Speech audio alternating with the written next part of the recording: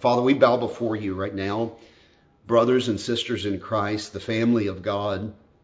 And Lord, we want to give you thanks, first of all, because you have sustained us. You have cared for us as individuals and families and as a nation, as a cornerstone community. Lord, you've been meeting our needs.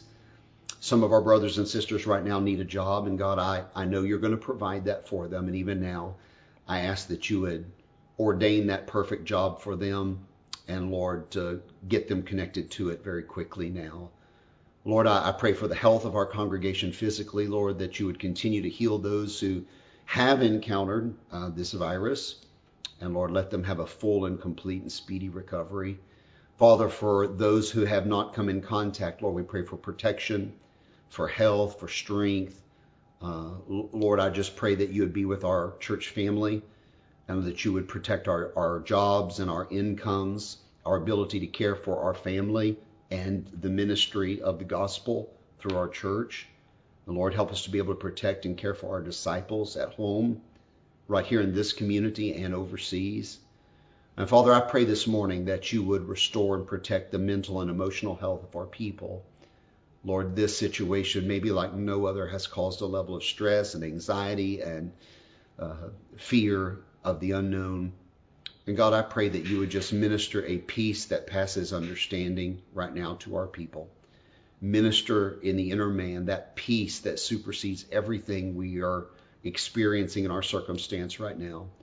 And Lord, let us be healthy emotionally and mentally and spiritually and physically today. God, thank you for what you've done through this church family. Lord, continue to work in us and through us. This is our prayer as a family this morning. In Jesus' name we pray. Amen. Amen. Awesome. I'm going to ask Pastor David to come switch spots with me as we continue our doubt series. Yeah. So Pastor David's going to come on over. We've been talking about doubt, and like discouragement can lead you to doubt, and we're just going to pull that thread a little bit further today, and really take it from not just discouragement can open the door to doubt, but really discouragement can open the door to depression. I mean, It can be not just a little doubt; it can be devastating and debilitating. Yes. Doubt can be It kind of flips breakers and shuts us down. Yeah. So take the conversation from there, and let's take it forward into the Word of God and use some examples today that'll help us comprehend that. Well, and we've said it before too, so far in the series, that it's really important to, even your flipping the breakers analogy there is really important. We're not this disconnected person with different arenas of life, like I have a spiritual arena over here and a physical arena over here, emotional, mental, whatever. We're actually all connected into one thing. Yeah. And when one breaker flips, it might cause another. Shut down the whole thing, yeah. That's right. And so because we're a whole person and because we're an embodied spirit, we've talked about this at length now. Yeah. All of that makes up wonderful old me.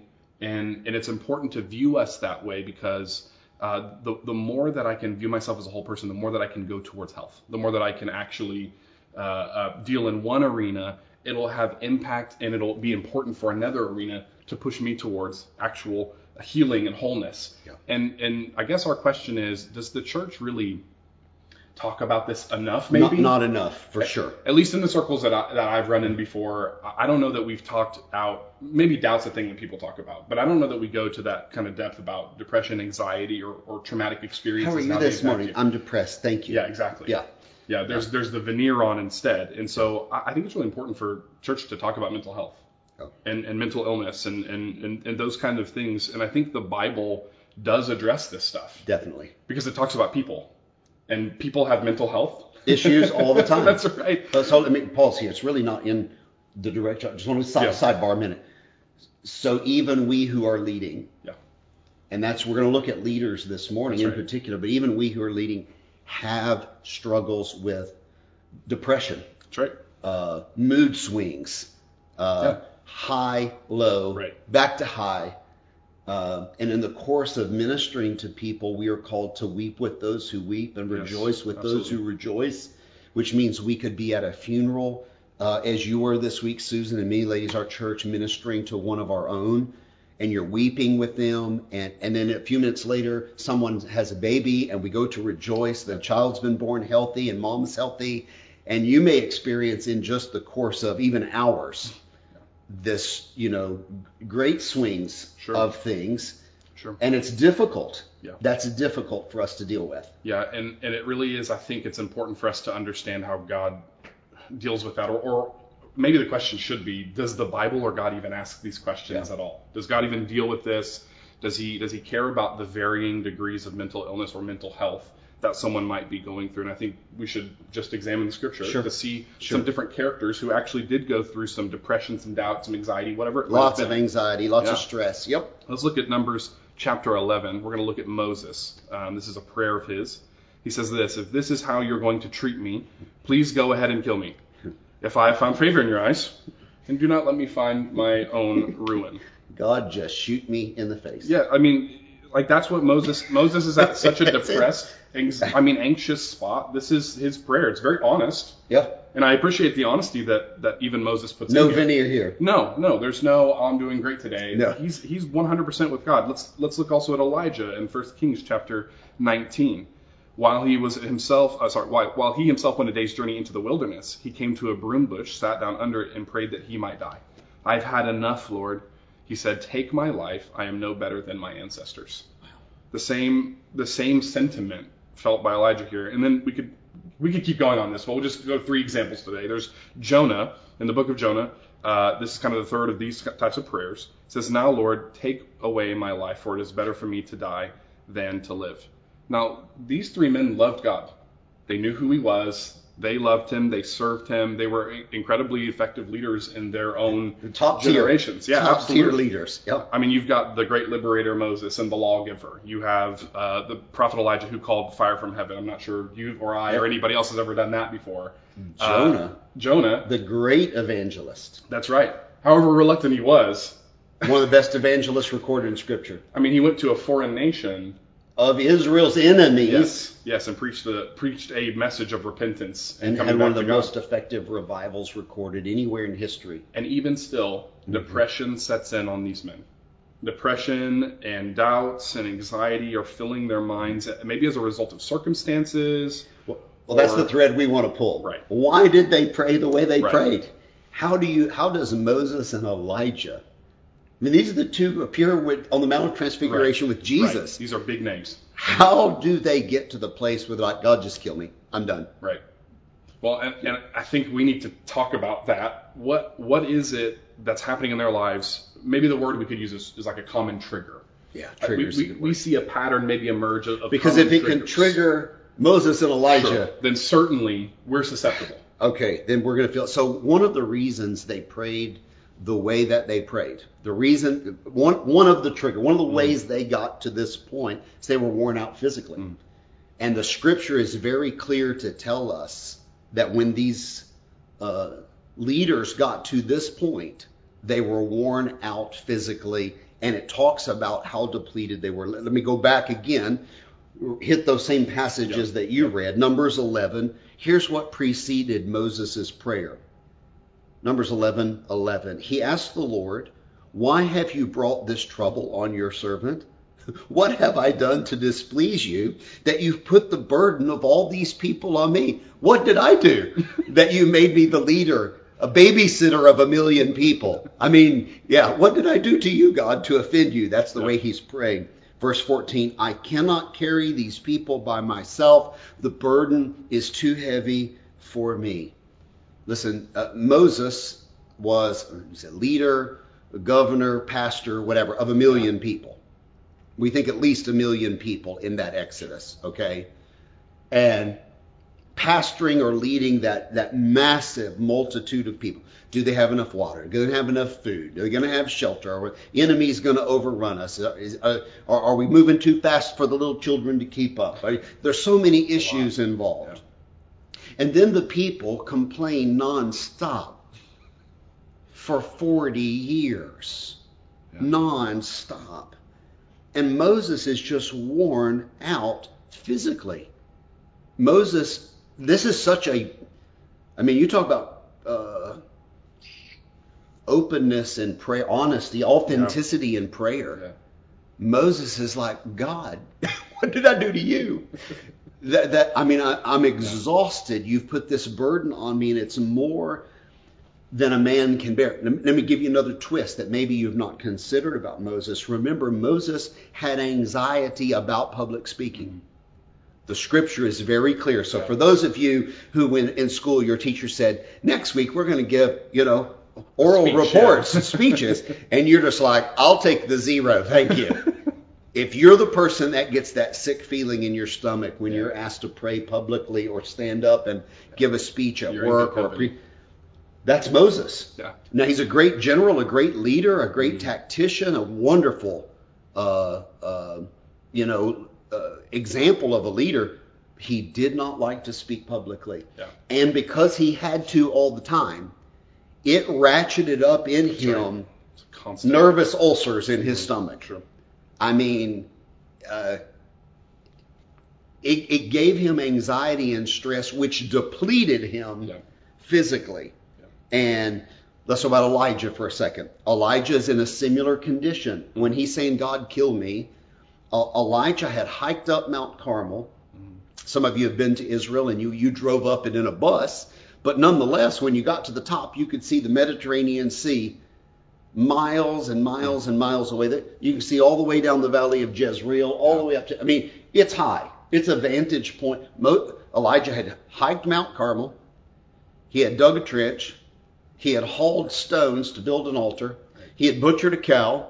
He had personal combat, armed combat with 450 prophets of Baal. He called fire down from heaven. He runs a 30-mile run back through Jezreel. Just a marathon on top of all of that. No big deal. Yeah. He's gone without food and water for a long period of time. Listen, the Bible's describing a man at the point of exhaustion, physical exhaustion. And because of it, it was a trigger, and he just sank right into depression. He was so exhausted, he said, everything seems hopeless to me, and I'm not making any progress, and everything's the same, nothing changes, and it just drove him into depression. The breakers all flipped. He said, just kill me. He was exhausted. That was the issue. Jonah, I think we all from Sunday school, if you grew up in church, you know a little bit about the story of Jonah. He had ran from God, got caught in a monsoon on the Mediterranean. He was thrown overboard by a group of sailors after battling through what a stressful event is being trapped in the storm on sea. They're throwing over the tackle and the gear and the cargo. And finally they said, somebody on board God is mad at somebody. And Jonah said, it's me. And they threw him overboard. He's swallowed by a fish, transported via submarine, vomited up on the ocean, runs cross country to northern Iraq, which is the modern day city of Mosul. It's the ancient city of Nineveh. He's on the verge of heat stroke. It's in summer. He preaches the gospel to the enemies of Israel. They start repenting. He's burning hot under the blazing sun. His clothes are bleached from the acid of the fish or the whale. He basically just sits down and says, God, I'm done. Stick a fork in me. I'm toast. Just kill me. I can't go another step, say another word, do another thing. I'm exhausted. So here's the big takeaway for us this morning. We understand from the scripture that when you're physically worn out, you're a prime candidate for depression. Mm-hmm. You cannot let your body, therefore the emotions, therefore your whole, you cannot get totally drained. You can't bounce back in one night and recharge from that. 8 hours of sleep will not fix that. We're talking about days of rest. They're physically depleted, and you being healthy, mental health, spiritual health, physical, it matters. It matters to the people who love you.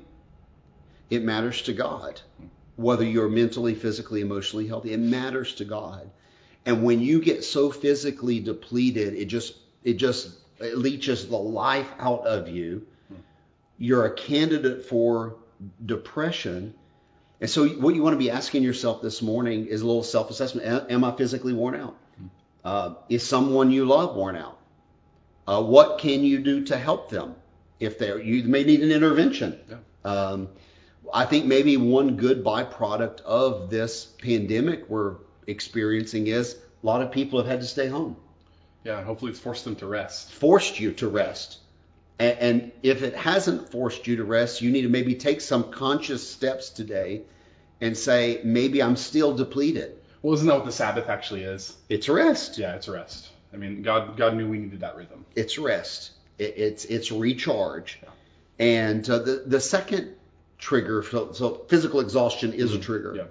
The second trigger that all of these have in common is they were emotionally depleted. Sure. Moses' stress level, emotional stress level was off the charts. Right. It is clear listening to his language, he has too many people to lead. Yeah. And he keeps saying, God, what did I do to you that you gave me the burden of all these people? Yeah. And another way of saying that is Moses' relational capacity was depleted.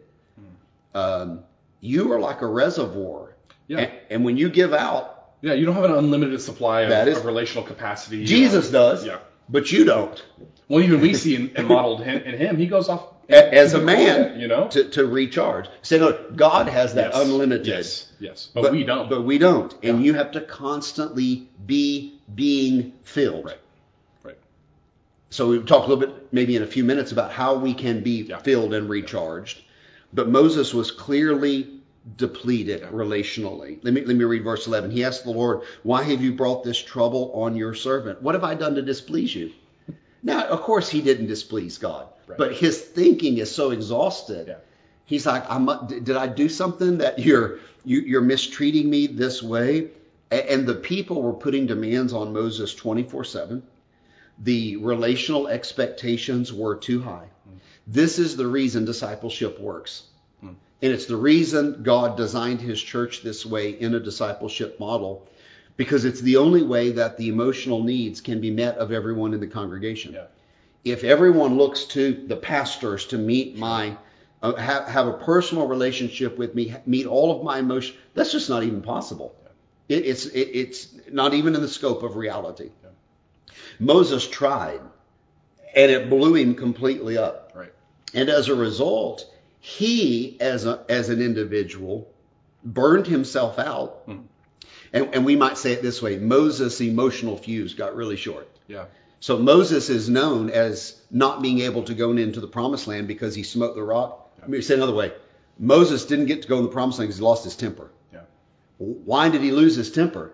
Because he was emotionally depleted. And he was frustrated all the time with these people. All the time with the people he was leading. Not a healthy way to live. We can't effectively lead you if we're frustrated with you. Yeah. That's the whole point. Yeah. And thankfully, it's not that way. No, but he was burned out. We get the problem. And the problem really got solved because of a mentor, because of a disciple maker to Moses. Yeah. It was his father-in-law. And this is part of the problem of being at maybe the top of the food chain. There weren't that many people who could speak into Moses' life. Right. But when his father-in-law came to visit, being a really wise guy, his father-in-law, let me read it to you. It's Exodus 18. Moses' father-in-law replied, what you're doing is not good. Now, you'd have to be quite a man to look Moses in the eye and say, you're not leading well. But his father-in-law could do that. And thank God for that. His father-in-law said, listen, I love you. And because of this relationship, I'm going to speak truth into you. Yeah. What you're doing is not good. You're not being a good leader right now. You and these people who are coming to you, you're only going to wear yourselves out. The work is too heavy for you. You cannot handle it alone. Yeah. Now, none of us want to be told that. No, but it's so wise, though. That you can't handle this. I mean, that just, it goes against you. We'll say, yes, I can. I want to prove everybody wrong. Right. But in doing so, he burned himself completely up. Yeah. And his father-in-law said, listen, I've got some advice for you. Verse 24. Moses listened to his father-in-law and did everything he said. Yeah. Which that shows leadership right there. Submission. Yeah. He chose capable men from all of Israel and made them leaders of the people. Yeah. Officials over thousands, officials over hundreds, over 50s. In other words, he put a structure in place to help carry the burden of leadership. Now, this afternoon we're meeting with the Board of Deacons to look at our governing documents, just as we told the church we would do about a year ago, to put more accountability and more structure in for leadership, following this type of biblical model. The concept of elders begins right here for Israel.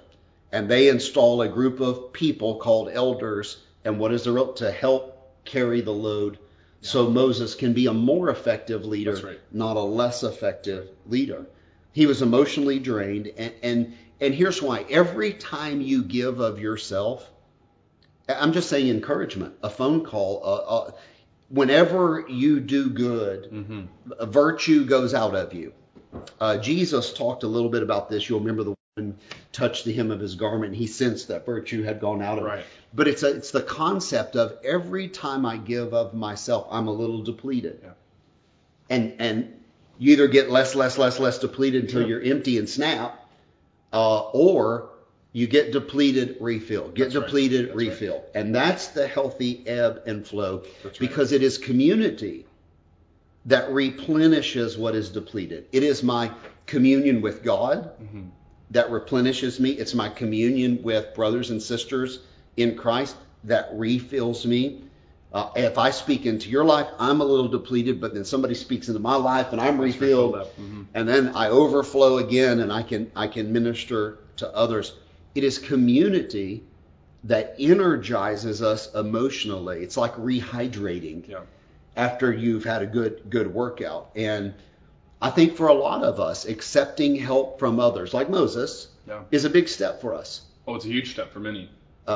Because we have to, in taking help from others and being poured into from others, we're saying essentially, I can't do it all by myself, or I'm not, Superman or whatever. But we have to push that ego down a little bit and say, I need community. I need input from other people. And, that's health. That's where health comes from. Sometimes, David, I've heard you use the phrase, be teachable. Yes. This is part of what it means to be teachable. Moses was teachable in this moment. That's right. And even though he was a great leader, his father-in-law said, listen, we need to correct this. Be teachable, Moses. And he was. And listen, and it resulted in a lot of health. When we teach this in our discipleship process as well. You can't isolate beyond your own. You have to be teachable, because when you're teachable, it puts you in a spot of learning. It puts you in a spot of acknowledgement that there are things for me to learn. And I don't have it all figured out. I'm not in total control. That's correct. And that's a really important aspect. And what Moses showed, as you said it, is that even his own leadership ramps up and propels as he listens. In that moment of being vulnerable, we would say, and letting someone correct him, he actually became a better leader and a more effective leader. That's right, and became more healthy, all in the same swing. So it's really important. Now, let's shift over to Elijah and Jonah for a minute. Elijah was discouraged because of prolonged conflict. If you know Elijah's story at all, he was dealing with the craziest queen we've ever seen. Like the Queen of Hearts or whatever, Queen Jezebel, and her equally wicked husband, King Ahab. They're constantly... They killed everybody that came in their path. And they wanted to kill Elijah all the time. Like, they wanted to do this off with this. A lot of people died in their administration. Let's just say that. That's right. And people mysteriously disappear. Yeah. And so Elijah is dealing with the stress, the anxiety of that. I mean, the trauma of your friends, the people that you know, being killed by somebody that is supposed to be in leadership, is supposed to be leading you towards the right thing, but in fact is doing the opposite. And the queen constantly saying, off with your head. I'm going to get you. Yes. Exactly. Like making vows. He was on the run for his life. He absolutely was. Yeah. And so let's pick it back up again in 1 Kings 19. While he himself went a day's journey into the wilderness, he came to a broom bush, sat down under it, and prayed that he might die. This is how emotionally frayed, mentally frayed he is at this point. He says, I have had enough, Lord. Take my life. I am no better than my ancestors. Those words, I've had enough. I mean, that's just as honest and vulnerable as you can probably get right there. Yeah. And now what's interesting, and you brought this up, actually you showed me this as we were talking about this week. If he really wanted to die, then he should have just stayed where he was. She would have done it. She would have taken care of that for him. I think what we're seeing here is really just, again, mental and emotional exhaustion. He didn't want to die. Nobody wants to die. He just was depleted. Yes. And he had that distortion, a mental distortion going on right there, maybe through pity or through... Isolation? Yes, through isolation again. Because he's not in this community element right now. He's off by himself. And here he is having this really overwhelmed moment. Yeah. this really overwhelmed moment, and maybe you've had that kind of conversation in your own head where you don't really mean that. And if you took a nap like Elijah does in a moment, you maybe would feel different after you woke up. Correct. But in the moment, it all feels so real, so overwhelming. I've had enough. I can't do it anymore. Yeah. And that's exactly the point, is that Elijah was so discouraged because he had gone through some stuff constantly. And He was again, so mistreated. Yes, he was. For a long period of time. Seriously. Right. Not just like a month or a week in the page. When we flip Devalued. the page, I mean, we're talking years here. Not respected. Yes. He's trying to speak truth to power. And no one's listening, and everyone wants to kill him. And probably everyone listening this morning has had this conversation in their head. I deserve to be treated better than this. Yes. I'm trying to live for God. Yeah. I'm trying to do right. And look at what's, you know. Why is all this happening? The cars broke down again. The refrigerator's out. I'm dealing with the health issue. I'm trying to live for God. I deserve to be treated better than this. Yeah. Just being drained emotionally. Right. Yeah. And again, you just said it. The car's broken down. The refrigerator's not working. I've got flooding happening. It's because some circumstances really can pile on and add on, and it feels overwhelming. Yep. And so here we see Elijah. Let's move on to Jonah. Jonah was frustrated with God. He thought the way that God was running things was not the right way. I mean, why would God send Jonah to go speak to his enemies?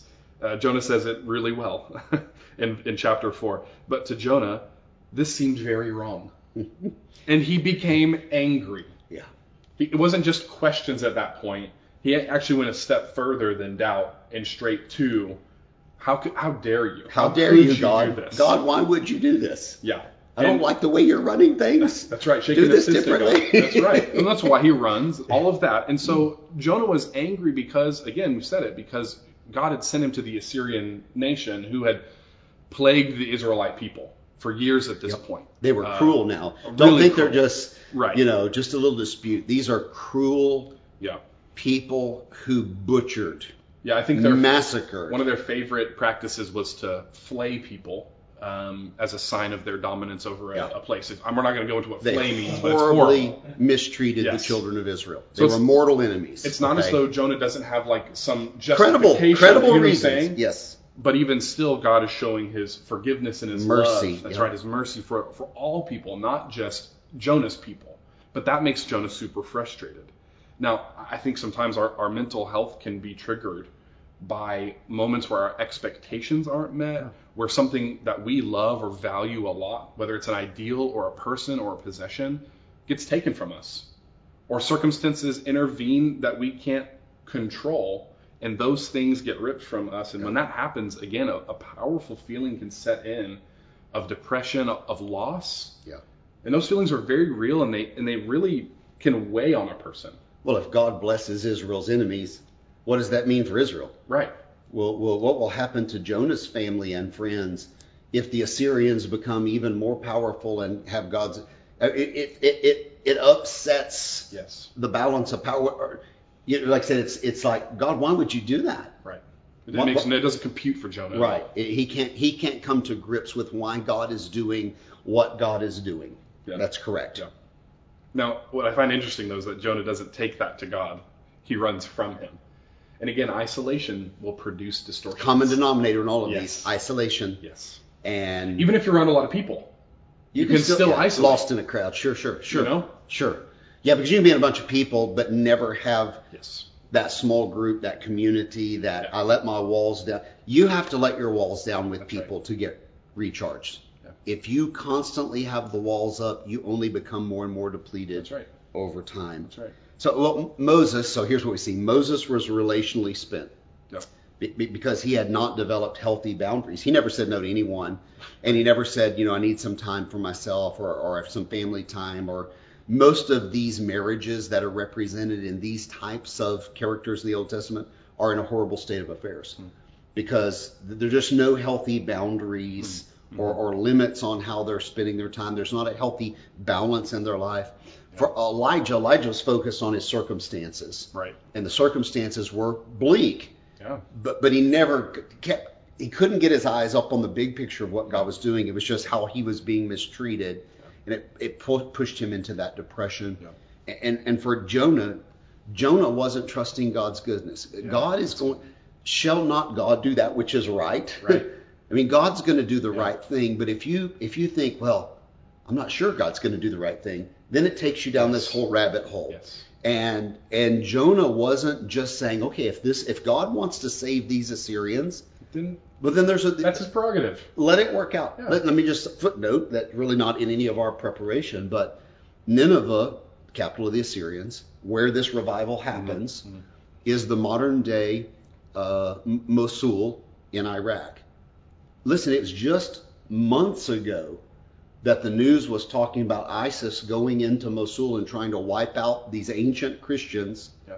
In the middle of all of these Arab Muslim lands, there were pockets of Christians. Yeah. Listen, these Christian There's a heritage from Jonah. is a heritage from thousands of years ago, because the Ninevites came to faith in God and repented at the preaching of Jonah. And there's been Christians in the Middle East ever since. But our mental health, the big point is our mental health issues get triggered when something we love, like you said, is threatened, or we overload, or we get depleted, physically, mentally. We never say no, or we isolate ourselves. All of these things, even an overinflated ego saying, I can do it all. You can't. You just can't. And all of that leads to these triggers for depletion, which ultimately go to depression. I think the opposite of this, as we were preparing, I'm just trying to think, where in the Bible is the opposite of all of this depletion and I can do it all? And to me, my mind went back to the 23rd Psalm. I'm going to read it from NIV, just a few verses. Psalm of David, the Lord is my shepherd. I've got somebody protecting me, speaking into me, caring for. The Lord is my shepherd. I lack nothing. He makes me lie down, rest, recharge. That's right. In green pastures. Safe place. Safe, food, lush. He leads me beside quiet waters. Hydrate, hydrate, hydrate. That's right. We'll talk about that in a minute. 3, he refreshes my soul. Yeah, that's good. All of us have to have our soul refreshed constantly. And it's done in that relationship with Christ, one way, and it's done in community with those who are related to Christ. Those are the ways we get restored, we get sustained, we get refreshment. So let's talk about this in conclusion this morning, David. Let's give some answers for how to overcome depression. And I don't want to come across as too simplistic, and it's not a magic formula. 1, 2, 3, cure. That's silly. Yeah. Well, and even if you get healthy, who's to say it won't come back? In a few days, we're going to be back there. Well, and some people deal with it momentarily or seasonally, and some people have a chronic, cyclical, an actual illness. I've been transparent about this. When I travel overseas for extended periods of time, I come back with depression. And I come back I could give you a lot of reasons why, but I'm totally spent from speaking nonstop. I've traveled around the world. I'm dehydrated. I'm usually traveling alone or with one other person. I'm isolated from my loved ones. All the things we just said. And then I've lived in a third world country, and then my diet's all messed up. Right. My system's all messed up. Right. Sometimes I've actually contracted staph, the yellow fever, the scarlet fever. I come back home, and I've got to preach Sunday. And start ministering to people again. That's a lot. It blows me up. And so I have, for 20 plus years, dealt with this. Susan, I'm on my way home, get the meds ready. I mean, you're saying get the Gatorade and pull the blackout shake, because I'm going to go through this cycle. Where I've got to almost crash and be rebuilt back up for a few days or a week or two to get back to a healthy place, because I've just given. So now, again, we're not talking about clinical depression, and we're not, doctors or anything. I want to be sure you guys, and I don't want you to think, well, you're going to give me some magic formula. No, we're just going to give you 3 or 4 good principles here. Let David articulate 3 or 4 good principles that are just help us all, whether either avoid it going into depression, or as we start the slide, try to make a recovery. That's right. So talk us through what that looks like. I will. And well, based on their symptoms at least. Exactly. So I think when we read the text, we see a pattern emerge. We're not seeing 1, 2, 3 cure, boom, and that's how it works. That's so simplistic, so reductionist. It's not how things work in life. But a pattern can emerge, and I think we're going to look really at Elijah here because specifically for him. Yeah, it's laid out clearly for Elijah. Yeah. The first thing is get needed rest. We're going to look at 1 Kings chapter 19 again. Then he lay down under the bush and fell asleep. All at once, an angel touched him and said, "Get up and eat." He looked around, and there by his head was some bread baked over hot coals and a jar of water. Fresh baked bread. Can't beat it. I'm sure many of you in quarantine have cooked real bread this time, and it's fantastic. So he ate and drank and then lay down again. The angel of the Lord came back a second time and touched him and said, "Get up and eat, for the journey is too much for you." I think we're seeing an important cycle occur here. Sleep, eat, hydrate, repeat. Sleep, eat, hydrate, repeat. This can be a powerful, step in your healing alone. Go on social media and tell them this is what you learned at church today. Yeah, sleep, eat, hydrate, repeat. Sleep, eat, hydrate, repeat. But again, because we're a whole person, it really does bear impact on how we view the world. Not just sleep, eat, hydrate. That's right. Repeat. Multiple days of this. Yeah. In order to get your body in a healthy place again. That's right. Yep. That's right. I was listening to a pastor who was talking about Sabbath and being silent with the Lord and finding some time alone with him. And he said his Sabbath, the way he does it, is Friday night to Saturday afternoon, because within his Sabbath he wants to sleep for like 12 hours. And that propels him towards actually wanting to seek the Lord. That's not being lazy. No. That's being healthy. That's right. Listen to your body and its needs. Well, how many of us who have had the flu before, during the middle of the flu, are just like, "Lord, send down your Holy Spirit and bless me right now. I'm going to go out and evangelize the whole world." No. You need to sleep. You need to rest. You need to build your body back up. Sleep, eat, hydrate, repeat. It's important. It's a biblical concept. Okay? Yeah, right. The next thing is speak your feelings. Now, this is really important. Let's look again at Elijah's story, verses 9 through 10 in chapter 19. There, he went into a cave and spent the night. And the word of the Lord came to him, "What are you doing here, Elijah?" He replied, "I have been very zealous for the Lord God Almighty. The Israelites have rejected your covenant, torn down your altars, and put your prophets to death with the sword, and I am the only one left. And now they're trying to kill me too." What I find interesting about the way that God handles this situation, and interesting about how Elijah responds back to God doesn't yell at Elijah or Moses or Jonah. Instead, he walks faithfully with them. And God doesn't just show up and start preaching. Sure. He asks them questions. Talk to me. Yeah, what's going on? Talk to me, Elijah. Tell me what's in your head. And he allows them to speak those feelings. Even if they come out wrong. That's right. That's right. Now, there's a great lesson in prayer right here for all of us. Yes. Talk to God and don't worry how it's going to come out. That's right. Because your feelings aren't bad. They're just your feelings. They are what they are. Now, it's bad if you run with them and they become reality. Well, they control you to an unhealthy degree. That's right. But when you're talking with God, you've got to talk it out honestly. Yeah. And I think sometimes Christians are like, well, I'm supposed to be stoic. Yeah, I can't express my frustration with God. Because I can't say, God, what in the world are you doing? Yeah. No, that's exactly the way he wants you to talk to him. That's exactly. This is the way this is the prophet Elijah. And when we repress those feelings, it's actually really unhealthy for us because it doesn't help us deal with the moment as it passes along. It doesn't help us name it out and call it. Instead, it pushes it down and creates, again, a relational capacity issue where we're holding on to these emotional things over here on the side. And if we don't let them go, then we're actually giving relational capacity, mental capacity to those things. Yep. Whereas if we dealt with them in the moment and moved from them, we'd be much healthier in the end. When you repress it down enough, it's bound to explode at some point. Or at someone else that didn't even have anything to do with what you were talking about in the first place. Typically the people you love the most. Yeah, that's right. So it's healthier. I mean, listen to the words of God. Elijah, what are you doing here? Yeah. What are you doing here? Right. What's going on? What's in your head? Yeah.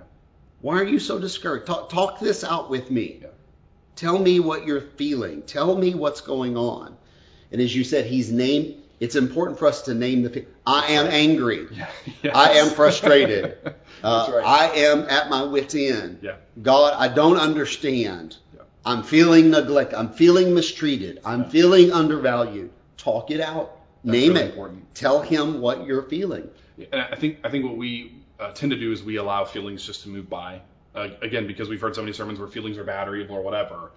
I think it's important to name them, to call them out, because in the identifying of your feelings, you're actually giving yourself understanding, and you prop yourself up in the place of knowing that can give you confidence the next time to identify those feelings again. And instead of going with them, saying, oh, I'm seeing this pattern emerge again, I need to do these things right here. I have an anger problem that keeps showing up. Exactly. I have a pity problem that keeps showing That's up. right. I have a whatever. Yeah. Because I've talked it out with God. Wow. Oh, God, it seems like I just talked about this 3 or 4 days. I keep circling around, don't I, God? Right. Oh, and so now that's a healthy process to talk it out and name it, because now it sets you up for the next step. That's absolutely right. And the next step is for us to listen to God. Because now he's going to speak. To actually hear what he has to say. Correct. Because we have to do these things first to get to a place where we're actually ready to listen. Right. So let's look again back at Elijah's story, verses 11 through 13. The Lord said, "Go out and stand on the mountain in the presence of the Lord, for the Lord is about to pass by." Then a great and powerful wind tore the mountains apart and shattered the rocks before the Lord, but the Lord was not in the wind. After the wind, there was an earthquake, but the Lord was not in the earthquake. After the earthquake came a fire, but the Lord was not in the fire. And after the fire came a gentle whisper. When Elijah heard it, he pulled his cloak over his face and went out and stood at the mouth of the cave. Then a voice said to him, "What are you doing here, Let's Elijah?" talk it out. Now, what I really find interesting about this is we don't know what God whispered to Elijah. I love that. And we won't know what God's going to whisper to you specifically, what he's going to say to you, what circumstances he's going to use to speak to you specifically. But we do know this, that God's in the business of encouraging. Mm-hmm. God's in the business of healing you and moving you past the things that you're dealing with. He's in the business of helping you manage the things that you're dealing with right now. And I love the question he asks again. What are you doing here? This is one of the most dramatic passages in the Bible. Yeah. So he sets up the depressed prophet to encounter God. Right. And so it's like all of these things you might think, well, if God was going to show up and talk to me, if he just did this, there would be an earthquake, or fire would fall from heaven, or the ground would shake, or blah, blah, blah, blah, blah. And all of those things happen, but no God. Right. Just this, just powerful moments, but not God's presence necessarily. And the scripture, the way it says, but then a still, gentle voice. Elijah, let's talk now. Yeah. So I mean, it's just really impactful. It's like your mentor, like your father. Yes. Your heavenly Father is like your father. Yeah. He would come to you and say, "Okay, you got it all out now. Now let's really talk. Now let me put my arms around you." But notice God's not scolding him. No. God's not preachy at him. No. God's not judgmental about his attitudes or calling him out for all that he vomited out emotionally. Yeah. God's just like, "Come here, man. Yeah. You need a hug." Yeah. I mean, that's almost the way this comes out. It's so gentle. You need a hug. Come here. It's so sweet. And just in a gentle voice, God says, "Come on, man. I love you. Yeah. You are my chosen." Well, and in that listening, again, it puts Elijah in a place of, I'm teachable. I have something to learn now. Before it's, I'm zealous for the Lord and I did all this stuff. And now it's, Elijah's very calm and he's ready to hear from He's rested. God. He's hydrated. Right. That's right. He's got it off his chest. Yes. Now he can receive something from God. He's got a soft heart. And actually what happens through that listening is it transforms him. Yeah. Well, his tank's going to be filled now. That's right. Through this encounter with God. Yeah. And I would say this, there's really one more step that's clear in Elijah's story. And let's call that re-engaging. Re-engaging your purpose. Yeah. So, it's that rest, talk it out. Mm-hmm. All right, now hear what God's saying to us. Okay, that's not the end. Right. The next step is I need to re-engage. Do something. So no longer stay isolated. That's good. No longer with this behavior. Now I'm going to re-engage what my purpose is. And of course, our purpose, New Testament content, make disciples. Yeah. Advance the kingdom of God. Get in community. Love one another. I think the big point is here, you can't run from your life. Absolutely. What did he tell Elijah? He said something about He says, go back the way you came. Go the way you came. So he had journeyed to this place, and then God deals with him there. And then God says, go back the way It's you worded came. in such a curious way Yeah. that it's really smacks of, now go back and live the life that you're living. You've had some tough circumstances, but you can't, that is your life. That's right. This is the path I've ordained for you. Go back the way you came. Right. Go back and engage. Go back to Fort Worth. Go back to your life and re-engage with the purpose that I've given you there. And what's even further curious for Pastor Jeremy, who leads our discipleship ministry, is they both went back and made disciples. Yes. In particular. Yeah. Moses and Elijah. Moses, now healthier, starts really pouring into the next generation of leaders, Joshua, who will take the conquest, get them in the promised land, and become a great leader for Israel. In Elijah's case, he's about to go throw his discipleship mantle onto a young guy named Elisha. Just super confusing, but that's Elisha. But Elisha will be more powerful. Than even Elijah. I mean, that's a whole nother sermon right there. And actually, that's the end of this passage we just read, is God giving instructions to Elijah. Go back the way you came, and I'm going to bring a disciple into your path. Because your purpose isn't just rebuking kings and being mistreated. Your purpose is investing in the next generation. That's absolutely right. Go make disciples. And the point is that they were, listen, here's depression in the Bible, clearly. These people are depressed to the point of suicide almost. Just kill me. I want to take my life. And then they got healthy again. Right. And when they got healthy, they re-engaged. The same will be true for you and I. When we're unhealthy, we isolate. And when we get healthy, we need to re-engage. And I think there's a message there for all of us. I think everybody should be asking this morning, what is my purpose? Am I engaged in that purpose? What is God calling me to do? If you're struggling this morning, you might be asking yourself, who is God bringing into your life to help you? I mean, this is what, Moses' father-in-law said, you've got people here. Good people that will help you lead in your context. Good people who will help you. We're all surrounded. This is the beauty of community at Cornerstone. You have a beautiful, wonderful church family of spirit-filled men and women. You are not in this alone. Whether this is parenting and you're frustrated with parenting or marriage or career or life or my emotions or whatever you're going through, you're not alone. You have a community called the church, the body of Christ. And these are gifted, spirit-filled individuals, men and women, who will gladly be a resource to anybody. Yes, put an arm around you, be a mentor to you, be a sounding board to you, be someone who will speak into your life, be the person who helps recharge you. The system is there. You just have to access the system. So, again, big takeaways, David. We're more than a body, or we're more than just a brain. Right. You're a whole. You're an embodied spirit. Yes. And we need a holistic approach. Agreed. To health. Yes. When we say health, we don't mean just run a 5K. We mean mentally, emotionally, spiritually. Because we all have different health levels.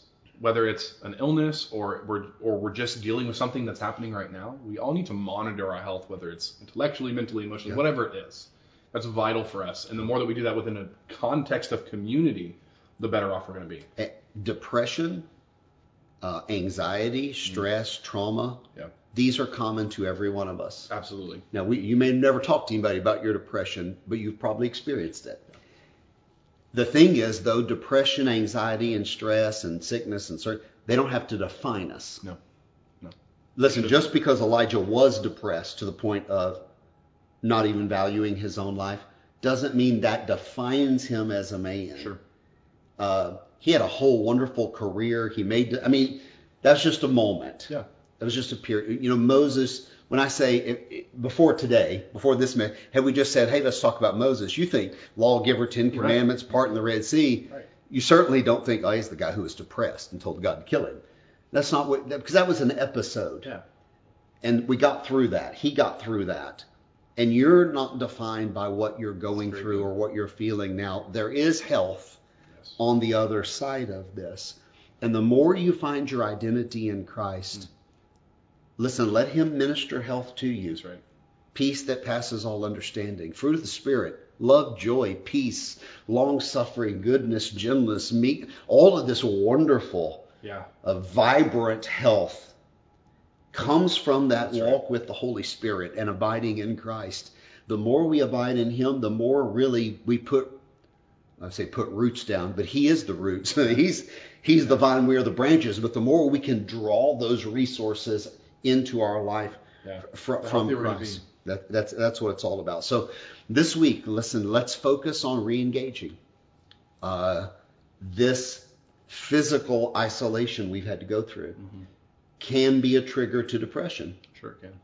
And the stress even of the moment, the not The knowing, unknown. the future and all that. And stuff. one of the things I think you and I are struggling with, and the staff here, is we can't tell you, hey, let's hundreds of us come together and have a party. Yeah.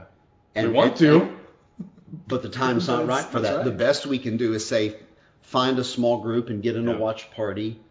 Yeah. Let somebody hug your neck. And if you're at home alone right now or isolated from community, maybe reach out to us or reach out to some of your friends after hearing this message. Just say, you know what? I need a good, healthy 30-minute conversation with somebody. Yeah. And certainly every disciple maker at Cornerstone, and there are hundreds of you who are hearing this message this morning, you know that if somebody reaches out to you this week, they're asking, they're begging you, recharge me, speak into me, encourage me. So if somebody reaches out, know that's what's happening. And know if you're the person reaching out, it's okay. And that's a huge step for some people. Yeah. So really engage with that. That's really important. So let's re-engage and remember that victory happens when God draws near and we connect with God. Yeah. You are connected to the vine. That's right. Who has all of the resources for health and nourishment for your life. Yeah. Don't isolate. But isolate. There's the conflict we're in. Do you feel that? Yeah. Isolate because of COVID, but don't isolate. Yeah. Because it's a trigger for depression. So we're going to have to listen. This is our challenge right now. I think it's a very timely topic for today. We have to figure out how to balance between I need to social distance. Yes. But I still need to connect with you people. are created to be a social creature. Yeah. And that's why solitary confinement makes you go crazy, ultimately. So if you're at home and you're stir crazy, reach out. Yeah. Reach out to your disciple maker. Reach out to someone you trust. Those can be canary in the coal mine moments. I don't know if people know Explain that it. metaphor. Explain but it. The canary in the coal mine. Canary, if the coal mine's going bad, there's Gas. Exactly. Then they die, and that's a sign. Even though we can't smell the chemicals, that something's wrong. Something's unhealthy. So if we're going stir crazy, if we're finding ourselves frayed at our emotional ends, if we're yelling a lot, at spouse, yelling at the kids, we need to call our trusted mentor. piling on the weight. Right. We've all piled on a few pounds here. All right, that can lead to an unhealthy place. Yes. So we've got to get this under control. Those are all things that we need to begin to examine for Right. our own health. Right. It's really important. Okay, so you begin to ask yourself in this closing prayer here, God, what do you want me to do? What steps do you want me to take? Let's take those steps.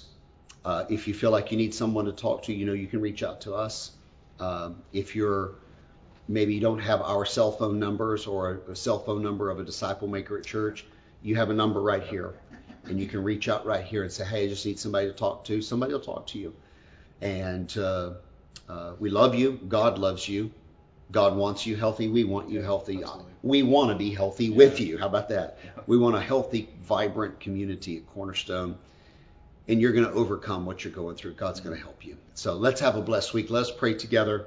You guys enjoy your afternoon kids content. It'll go up live here in just a few minutes, okay?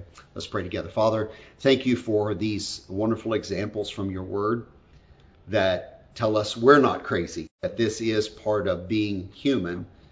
It's part of what we experience. And Lord, protect us.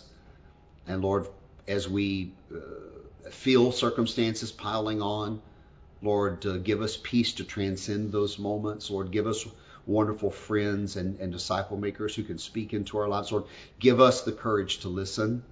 Lord, give us the courage to be honest when we pray to you and just be able to share and name our feelings as we pour it out to you. And God, give us spiritual ears to listen when you speak back to us. Holy Spirit, I pray that you would just speak in our inner man throughout the week. Lord, speak to us and let us be sensitive to your voice and not quench what you're trying to do in our lives. Fill us. Be like a spring bubbling up and overflowing from us. Lord, that not only could we be healthy, but we would be able to give health to others in the form of encouragement and time and care that they need. Lord, let us be a community of love that just overflows. God, thank you for all the blessings you've ministered to us. And Lord, specifically today, we pray for mental health, for emotional health in our congregation as we struggle with isolation and unknowns and this roller coaster ride of what the future looks like. God, we know you are good and you will care for your children. And Father, we rest in your goodness this morning. Lord, help us to be a blessing to others this week. And if someone around us is overburdened or stressed or tired, Lord, inspire us with ways to help them and be a community of encouragement to them. Lord, thank you for the word today. In Jesus' name we pray. Amen.